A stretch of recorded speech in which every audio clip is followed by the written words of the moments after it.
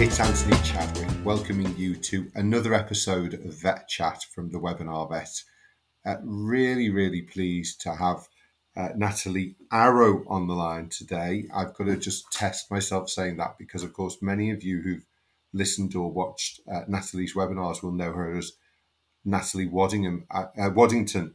Obviously, Natalie, lots of really nice things about getting married, but one of the pains for women is having to change the name, which can take a bit of time, can't it? Yeah, absolutely. Yeah, bit of a pain.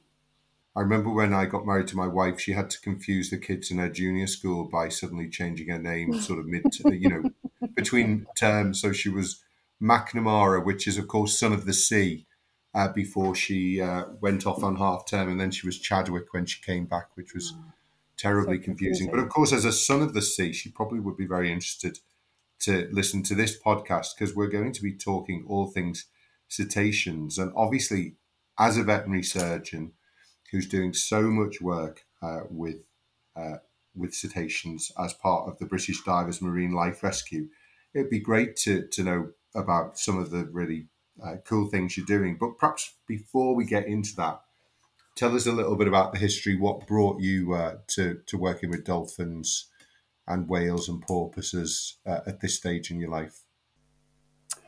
Well, to be honest, this was definitely not the plan. I think I've always had a background interest in wildlife and growing up as well.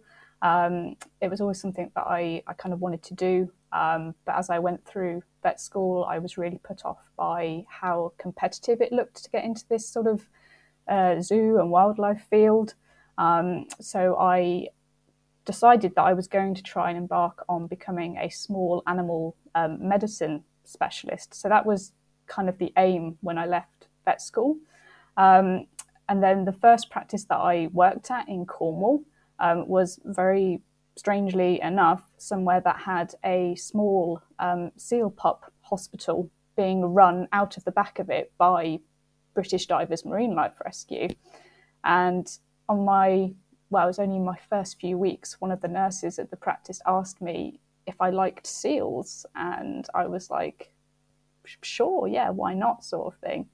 And she said, well, out the back in the outbuildings, there is this small facility being run by this charity, and they're always looking for veterinary help. So if you want to go and get involved as a volunteer, then you could. So I was massively excited by this and went straight out there at the next lunch break to ask, can I get involved? And they were really keen to have me there. The rest is history, really. I've just got more and more involved with the charity over time, mostly working with seal pups, but also attending a fair share of cetacean strandings as well, and doing a lot of support remotely for cetacean strandings happening all over the UK, and doing a lot of teaching on the subject as well. So yeah, it kind of all grew just from that first moment at that practice and having that opportunity to go and get involved and no, I am not a small animal medicine specialist. And of course, Devonian born and bred, but now moved over to the dark side and lived in Cornwall. How does that feel?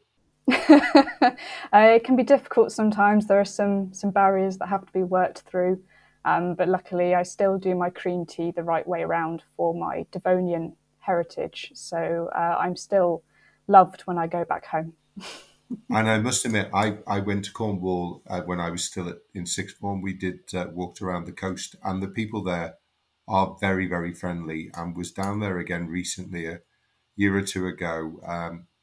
Nikki Paul has a cottage down there which we bid on for a vet life auction, and then because of the COVID crisis, everybody was wanting to keep their holidays at home, so everybody sort of descended on Devon and Cornwall, I think, didn't they, a couple of years ago? So it probably got quite busy. But we were by Lostwithiel, went to the Eden Project and so on, but unluckily didn't see any porpoises or any dolphins. Yeah, that's the way of it. Unfortunately, it's kind of what makes it extra magical to me is that when you're Yeah, going out, you're never guaranteed to see anything at all. So if you do see something, then it's yeah. very special. Well, I think that's the beauty of being a naturalist. Obviously, I think we both share that sort of love of animals, wild and tame. And of course, we're recording this today on World Animal Day, which is partly celebrated because it's also the feast of Saint Francis of Assisi, who's the patron saint of animals and the environment. So it is it's good that we're doing this today. And only yesterday I was traveling back from WSAVA from Lisbon to Faro, and I was on the train and I saw about 10 flamingos off from the train and about 100 storks. Mm-hmm. So yeah, you're right. It is that magical moment of, if you go out kind of wanting to tick off things, sometimes you lose the magic of just being in nature, don't you? Absolutely, yeah. No, you've got to be in the moment and just enjoy whatever you see on the day. Mm. And sometimes it's the ordinary things. When I was traveling over to the ISFM conference on the ferry, it was just seeing the Manx shearwaters flying in front of the boat and the occasional gannet. Mm-hmm. It's those things that can bring real joy, can't they? Yeah, It yeah, must be a very absolutely. joyful job to do, but then upsetting when you see pups that are unwell, or indeed some stranded cetaceans, because I suppose once they are stranded, it's usually a sign that there's something more seriously wrong. They tend to strand when they're unwell, don't they? Yeah, I mean, certainly a big proportion of them will strand because they are unhealthy in some way. They might be a very old animal that's just coming to the Mm. end of its natural life, or it may be that it has a nasty infection of some sort or an injury. But we do also see cetaceans strand in a healthy state, as far as we can tell when we go and do the assessments on the beach. And so, in those circumstances, then we'll try and get a vet on site to actually double check that they are healthy. And if they Yeah, are, then we will attempt to refloat them. So, in a controlled way, we will try and get them swimming again, basically. And when that goes well, it is just amazing. It's just one of yeah. some of the best experiences I've ever had been refloating cetaceans. Yeah, it's very, very rewarding when all goes to plan. What sort of percentage do you feel that you can rescue from a stranding? Of those that you go to see, is it 10%? Is it 20%? Is it higher than that? Um, it's it's difficult to say, um, purely because we are dealing with uh, such a wide variety of different sort of circumstances and Yeah, situations. Um, Recently, I went to a mass stranding of common dolphins in a river in Cornwall. So we had 8 individuals. Um, and strangely enough, when they mass strand, it's actually more likely that they've stranded because of something to do with the sort of the local terrain. So they've basically made like a yeah, navigational error. Sorry. So they've come into the river at high tide looking for fish, and then been caught out as the tides receded. And if we can get people and resources to those sorts of situations, we can sometimes refloat all of those animals, and the success rate can be high. So on that day, we did manage to save 7 out of the 8 animals, which is amazing. Um, yeah, but when we see single animals strand on their own, I'm a lot more suspicious that they are unwell. And then when we're going to those yeah. lone animals, I would say sort of maybe 70 to 80% of the time, we're probably looking at a euthanasia. But it really varies for so many different reasons. Hmm. And when you're working with the dolphins, particularly that mass stranding, do they kind of understand you're trying to help them, or can you still be given a nasty bite or anything? Um, they I always struggle to explain what it's like working with stranded cetaceans because it's very unusual. Um, Part of my dissertation for my master's was looking at these interactions that happen between people and dolphins at strandings, and speaking to a lot of my colleagues who have been in these situations. And they all kind of describe this kind of otherworldly experience of dealing with this animal that is an animal and is very, very different to us, clearly. But at the same time, we know that they have this really advanced capacity for high emotional intelligence, extremely social, very, very close social bonds, things like that. And it's very odd just to deal with this creature that's so not like us, but also so like us at the same time. And you can make eye contact with them. And sometimes you just get this impression that there really is somebody home looking back at you, and kind of, reacting to what you were doing.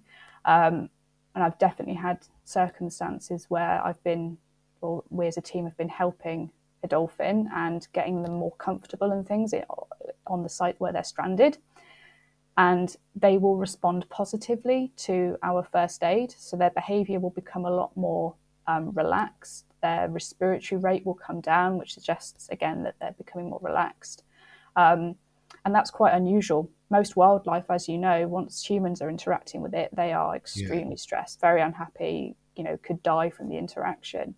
But it doesn't seem to always be that way with cetaceans. So yeah, they are quite unusual and very, very fascinating to work with. And I think you see a real sense of the joy, which you can see in many animals. But that I remember going to see Fungi in Dingle. He was a famous dolphin there that used to inhabit the bay in Dingle, and Mm. he would jump at the side of the boat. Now, I'm sure there are some other reasons, but there almost seemed to be a joy in being Mm-hmm. close to people as well. And you don't want to anthropomorphize animals, but at the same time, I really understand what you're saying. There's a close connection. They are such Mm. an intelligent group, whales, dolphins, and porpoises. Yep. Yeah, absolutely. I think the more people I've spoken to who have had these sorts of interactions with cetaceans, both out cetacean watching with healthy, happy animals, and those that are stranded, and people do use a lot of uh, quite complicated emotional terms to describe how they think the dolphin was feeling, and it's amazing that they've managed to get that just from a short amount of time spent, seeing or with the animal. So yeah, it's something that I find really, really interesting is that sort of connection that we Mm. have with cetaceans. And of course, you hear about people being protected by dolphins from sharks and the like, don't you, as well, in Mm-hmm. certain instances. So yeah, it's a fascinating, and it must be such a privileged place to be in, to be working so closely with all of these creatures. Yeah, it's a huge, huge honor. It's something that I never ever expected to do. So yeah, I feel massively privileged to be able to assist them.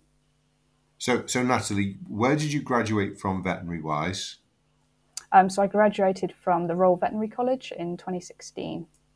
Right. And then you've done your masters. Where did you do your masters? That was with the University of Edinburgh, but online, Oh, thankfully. The commute oh, would right. have And been what was the awful. masters topic? What were you studying Uh, particularly? Conservation medicine. Ah, brilliant. Good. And you've obviously done quite a few webinars for us as well, as I said before, under the name Waddington for those wanting to have a look at them. Seal puppet health assessments, treatment of seals, and then some basic stuff on stranded cetaceans and the role of the veterinary team. Um, Moving maybe over to seals. Seals, I think, sometimes can be a little less friendly towards you when you're trying to free them from entrapments and things. What are the sort of things you are seeing? I mean, the Vet Chat and Webinar Vet has a strong focus towards sustainability and towards conservation. It's something that we're very passionate about as a team. Um, Presumably, with seal pups and probably even with cetaceans, you're seeing evidence of sort of plastic pollution causing problems in these animals as well. What are Yeah. the sort of things that you've seen, and what are the common things you see in Mm. that sort of area? Mm. So a absolutely massive global issue, and also a really important issue in the UK, and really, really important in Cornwall as well, is bycatch and entanglement of marine mammals. So bycatch being when an animal becomes entangled in a live fishing net, and then entanglement being when they are entangled in lost or discarded fishing gear. Very sadly, many of the individuals that are by-caught in those live nets will actually drown in the net. But the animals that become entangled in that lost fishing gear, that can cause them a whole host of really, really serious issues, wounds, pain and distress. Generally, it affects how they function, so they can't hunt as well, they become malnourished, they become sick. So it's a massive problem, and it is responsible for killing hundreds of thousands of marine mammals around the world each year. And sadly, it is something that I have a lot of hands-on experience with from my work here in Cornwall, and speaking to people all around the UK and other parts of the world as well. So particularly where I am in Cornwall, as an example, we have a big issue with fishing gear. So a lot of the work that we do in terms of kind of our collaboration with other organisations is around how to approach that topic with, with the fishing community in a positive way, and sort of working towards finding ways to prevent these horrible things from happening. So yes, for us, bycatch and entanglement, I would say, is our main issue. What are the sort of solutions when you're speaking to the fishing industry? What do you see as the sort of top three things that fishing industry could do that would really massively reduce this problem? Yeah, so there are some, we can look at some solutions potentially like using acoustic deterrents. So these are kind of devices that are attached onto fishing nets that emit a sort of high frequency sound that is meant to deter marine mammals from approaching the net. And this works to a degree. The animals, and obviously with these animals being particularly intelligent as well, they will get sort of used to this sound over time and come to realize that it's not going to cause them any harm. So things like that are, of some use, but maybe not of long-term use. For me, I think it's really, really important that we try and provide some educational materials for the fishing community, just to try and help them in terms of understanding the ecosystem that they're working with. The nets, the plastic nets, are so resilient. They will last Yeah. for centuries in the ocean. So, are there some sort of more eco-friendly alternative fishing nets that will eventually degrade? Um, I think there is research being done in this area, but I'm not aware of anything that's come up No. at the moment yet. I mean, the issue is just the fact that we are using these absolutely enormous nets that are just really indiscriminate, and we catch pretty much Yeah. everything rather than just the species that we want. The Yeah. trawler nets disturbing the seabed as well. That's again a massive It's the problem. dredging, isn't it, that Yeah, causes all sorts of all this sort of problems. stuff. It's huge. The impact that we have on the marine ecosystems are just massive, and we really need to try and better understand that Yeah. ecosystem and what we're doing to it, and the fact that it's going to cause us problems in the long term as Yeah. well as everything else. The one that I was going to ask about is line caught tuna, because that's a big thing, isn't it, with the supermarkets, and what's the most Mm. eco-friendly or dolphin-friendly tuna? Is that something that's a possibility? And I suppose, because I think the dolphin really love tuna, don't they? I don't know if there's much tuna off the coast of Cornwall and Devon. I think that's probably more a problem in another part of the world, isn't it? Yeah, yeah. I can't say I know huge amounts about tuna. I know that at the moment we have fishermen who would like seals to be culled because they see them as eating all the fish basically. And I know there have been calls recently to start culling tuna, funnily enough, because they are also eating other species of fish that we want Oh, right. to catch. So yeah, it kind of moves down the food chain.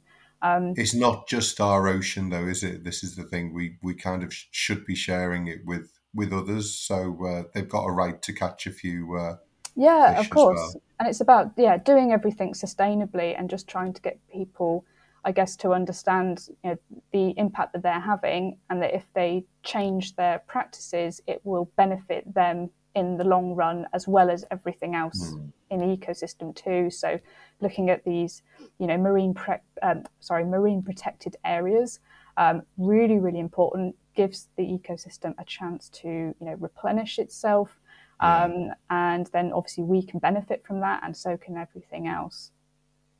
Yeah, it was really interesting at COP15, which was in Montreal just before Christmas. The whole idea of 30 by 30, which is also a land commitment, but also a sea commitment, that by Mm, 2030, 30% of our seas are protected from fishing. Because I think there's been a lot of studies done that show that if you keep a certain percentage of the sea free from fishing, that acts as nurseries and allows it to be more sustainably fished. And I think it was post COP15 that the High Seas Treaty was passed, which was again trying to pass into law this commitment by many countries, to the 30 by 30 commitment, which is obviously very heartening to see if it's policed and abided by. mm. Yeah, I sincerely hope that they manage to reach or even succeed those targets. Um, I'm a little bit hesitant to believe that they will achieve it, but I really, really hope they do. And like you say, there's just this real issue around policing and regulation, which is going to be a really massive barrier to overcome. But if it's successful, this will be hugely beneficial to Mm. everybody, and not just ourselves. So yeah, I'll absolutely keep my fingers crossed. And if there's anything that I can do in my work to support that, then I will do. Well, I think you're doing brilliant work. And, I tell the story about the boy who saw the thousands of starfish stranded when the sea went out. And he was throwing starfish back one at a time. And a man came up to him and said, what are you doing? And he said, well, I'm throwing these starfish back in the sea. And he said, well, there's so many. What difference are you going to make? And as he picked up another one, threw it into the sea, he said it made a difference to that one. So I think with the work that you're doing, those seven dolphin that were stranded, eight dolphin, seven of whom survived, that is a massive contribution. And, it adds up if everybody's doing work of this sort. I think it makes a huge difference. So, thank you so much for obviously doing that. Um, just maybe talking a little bit about the British Divers Marine Life Rescue. This is obviously a charity that you're now working with. And in fact, I think you're now pretty much full time with them, or you're Yes, not doing any small animal medicine work anymore, are you? that's correct. Yeah, And is that a charity? yeah. So British Divers Marine Life Rescue is a national charity. So we respond to marine life, but mostly marine mammals in distress all around the UK coastline, and we do that via a really big network of specially trained volunteers, our marine mammal medics. And yeah, the charity's been going since 1988 and has helped many, many, many thousands of animals over the years. Fantastic. And presumably, most of the sort of strandings and when you're trying to rescue the mammals, you're not having to actually dive because they are, on the shore. But hopefully, do you get a bit of fun and go out diving as well and see them in their natural environment?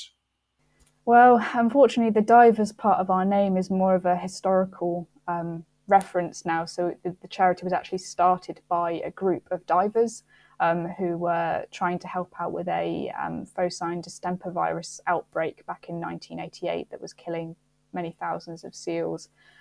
So we don't really do any diving these days, but I am a recreational diver, though I get out pretty rarely these days due to work commitments.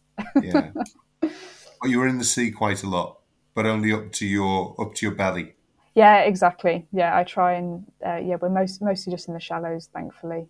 Um, Yeah. yeah, but it's Fantastic. good. It's good fun. What is the probably the most common of the animals that you're seeing around the United Kingdom coast that you're apart? The seals, obviously, but amongst the cetaceans as well. Yeah, so the two most common species that we deal with in terms of strandings are harbour porpoises and common dolphins by far. Yeah. And then presumably with the seals, there's grey seals, and Yeah, grey would they be seals. the majority? So yeah, in the UK, we have grey seals and we have common or harbour seals.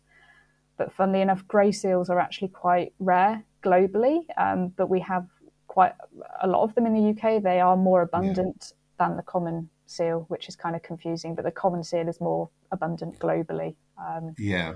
Yeah, if that makes sense. No, I thought I was going to say the common seal was the second one, and then I just was not confident enough in my sealology to make a fool of myself in Oh front of no! an eminent If in doubt, the common changeling sealologist. is a good shout. Natalie, it's fascinating work that you're doing. Thank you so much for everything that you are doing for these very special creatures. I think seals and cetaceans. I think they hold a special place in most people's hearts. And I do hope that the work that's being done on a more global level makes your work easier rather than more difficult. Because I think with the strandings, that there is a sort of belief that some of the poisonings and things that we're seeing in when we're PMing the cetaceans, there's a lot of plastics that we're finding there, and also various chemicals that are coming into the sea as well, and obviously causing illness in these animals as well. Mm-hmm. Yeah, unfortunately, we're still seeing the really long-lasting effects of things like the PCBs that were being used, Yeah, many years ago and have been banned. But we're still, routinely, some studies will take blubber samples and find outrageous levels of these toxins still yeah, in these animals, which then gets passed down to the next generation when the mums are feeding their calves or their pups. So, yeah, really devastating. yeah. But Natalie, again, thank you for the work that you're doing, for being that beacon of hope. Hope is something that I talk a lot about. We have to believe that if we do this sort of work, that there is a good outcome at the end. And that was a lovely story about the eight dolphins that were stranded, and that must have made you go to bed that night feeling pretty pleased with all the work that you've been able to do. I think we were all absolutely exhausted. You But slept well. yeah, yeah, exactly. Yeah, yeah. So no, it was a very good outcome. Yeah, Fantastic. Natalie, thanks again. Thanks for agreeing to talk to me. Also for the fantastic webinars that you've done for Webinar Vet, no and problem. for the fabulous work that you're doing protecting these species. Oh, thank you so much. Thanks, Natalie. Thanks, everyone, for listening. This was Anthony Chadwick, the Webinar Vet, and another episode of VETchat. Take care. Bye-bye.